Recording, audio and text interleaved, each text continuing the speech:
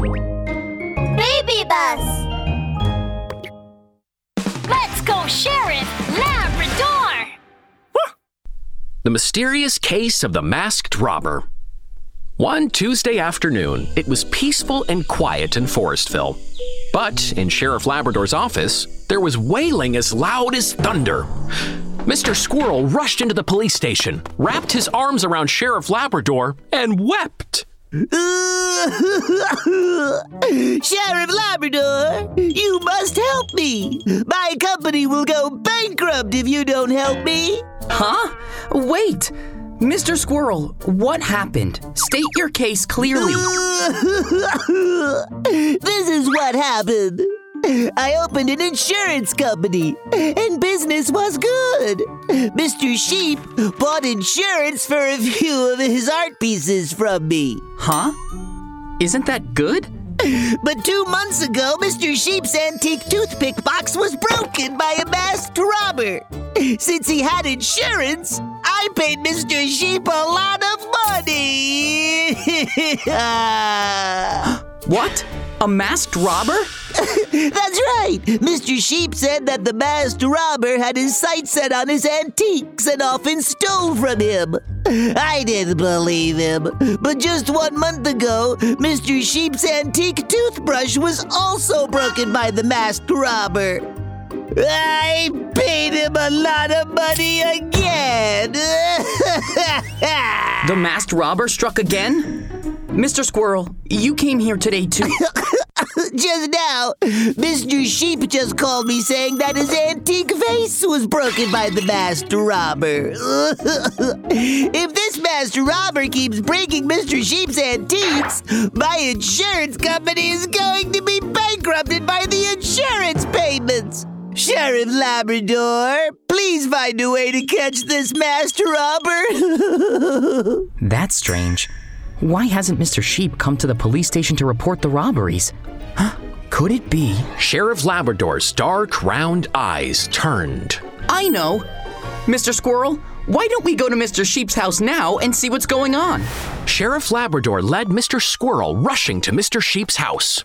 They saw the door to Mr. Sheep's house standing wide open. Fragments of the antique vase were scattered all over the floor. Hello, Squirrel. Have you come to make insurance payments? Huh? Why is Sheriff Labrador here too? Mr. Sheep, I heard that you've been robbed by a masked robber. Why didn't you call the police? Oh dear, I didn't want to trouble you, Sheriff Labrador. You're busy enough maintaining the safety of Forestville. I didn't want to trouble you with my trivial business. It's no trouble. It's my duty to protect everyone's safety. Mr. Sheep, can you explain to me the details of the situation? How did the antique vase get broken? Oh, okay. Mr. Sheep wiped the sweat off his forehead and started to recall carefully. In the afternoon, I was resting in the bedroom. Yes, suddenly, a masked robber appeared and tried to steal my vase. He used too much force, and the antique vase crashed to the floor.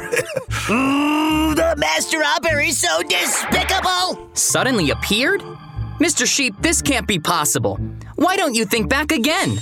More sweat drops appeared on Mr. Sheep's forehead. He changed his story quickly. I made a mistake. He didn't appear suddenly. He climbed in through the window.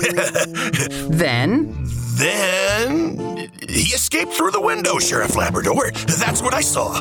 Oh, really? Sheriff Labrador took out his magnifying glass and walked toward the window. He examined it carefully.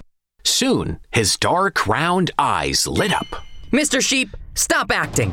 The masked robber who broke the antique vase doesn't exist at all. Huh? Doesn't exist? Sheriff Labrador pointed to the window. The edge of the window was covered with a thin layer of dust. There were no other traces. Yes! Mr. Sheep said that the robber climbed in and out through the window, but there's a layer of dust on the edge of the window. If the robber had gone through the window, he would have left behind some traces, but there are no traces there at all. Mr. Sheep, There's no masked robber. You made all this up to defraud Mr. Squirrel of his insurance money. You've directed and acted in this scam, right? I see. You bad sheep. Give me back my money. Money? I've spent all the money. Run! Mr. Sheep turned around and tried to run. But as he took a single step, he stepped on the antique vase fragments and was cut by the broken pieces. Oh, ouch! Oh, my feet! Oh, they hurt! Oh! Stop running, Mr. Sheep!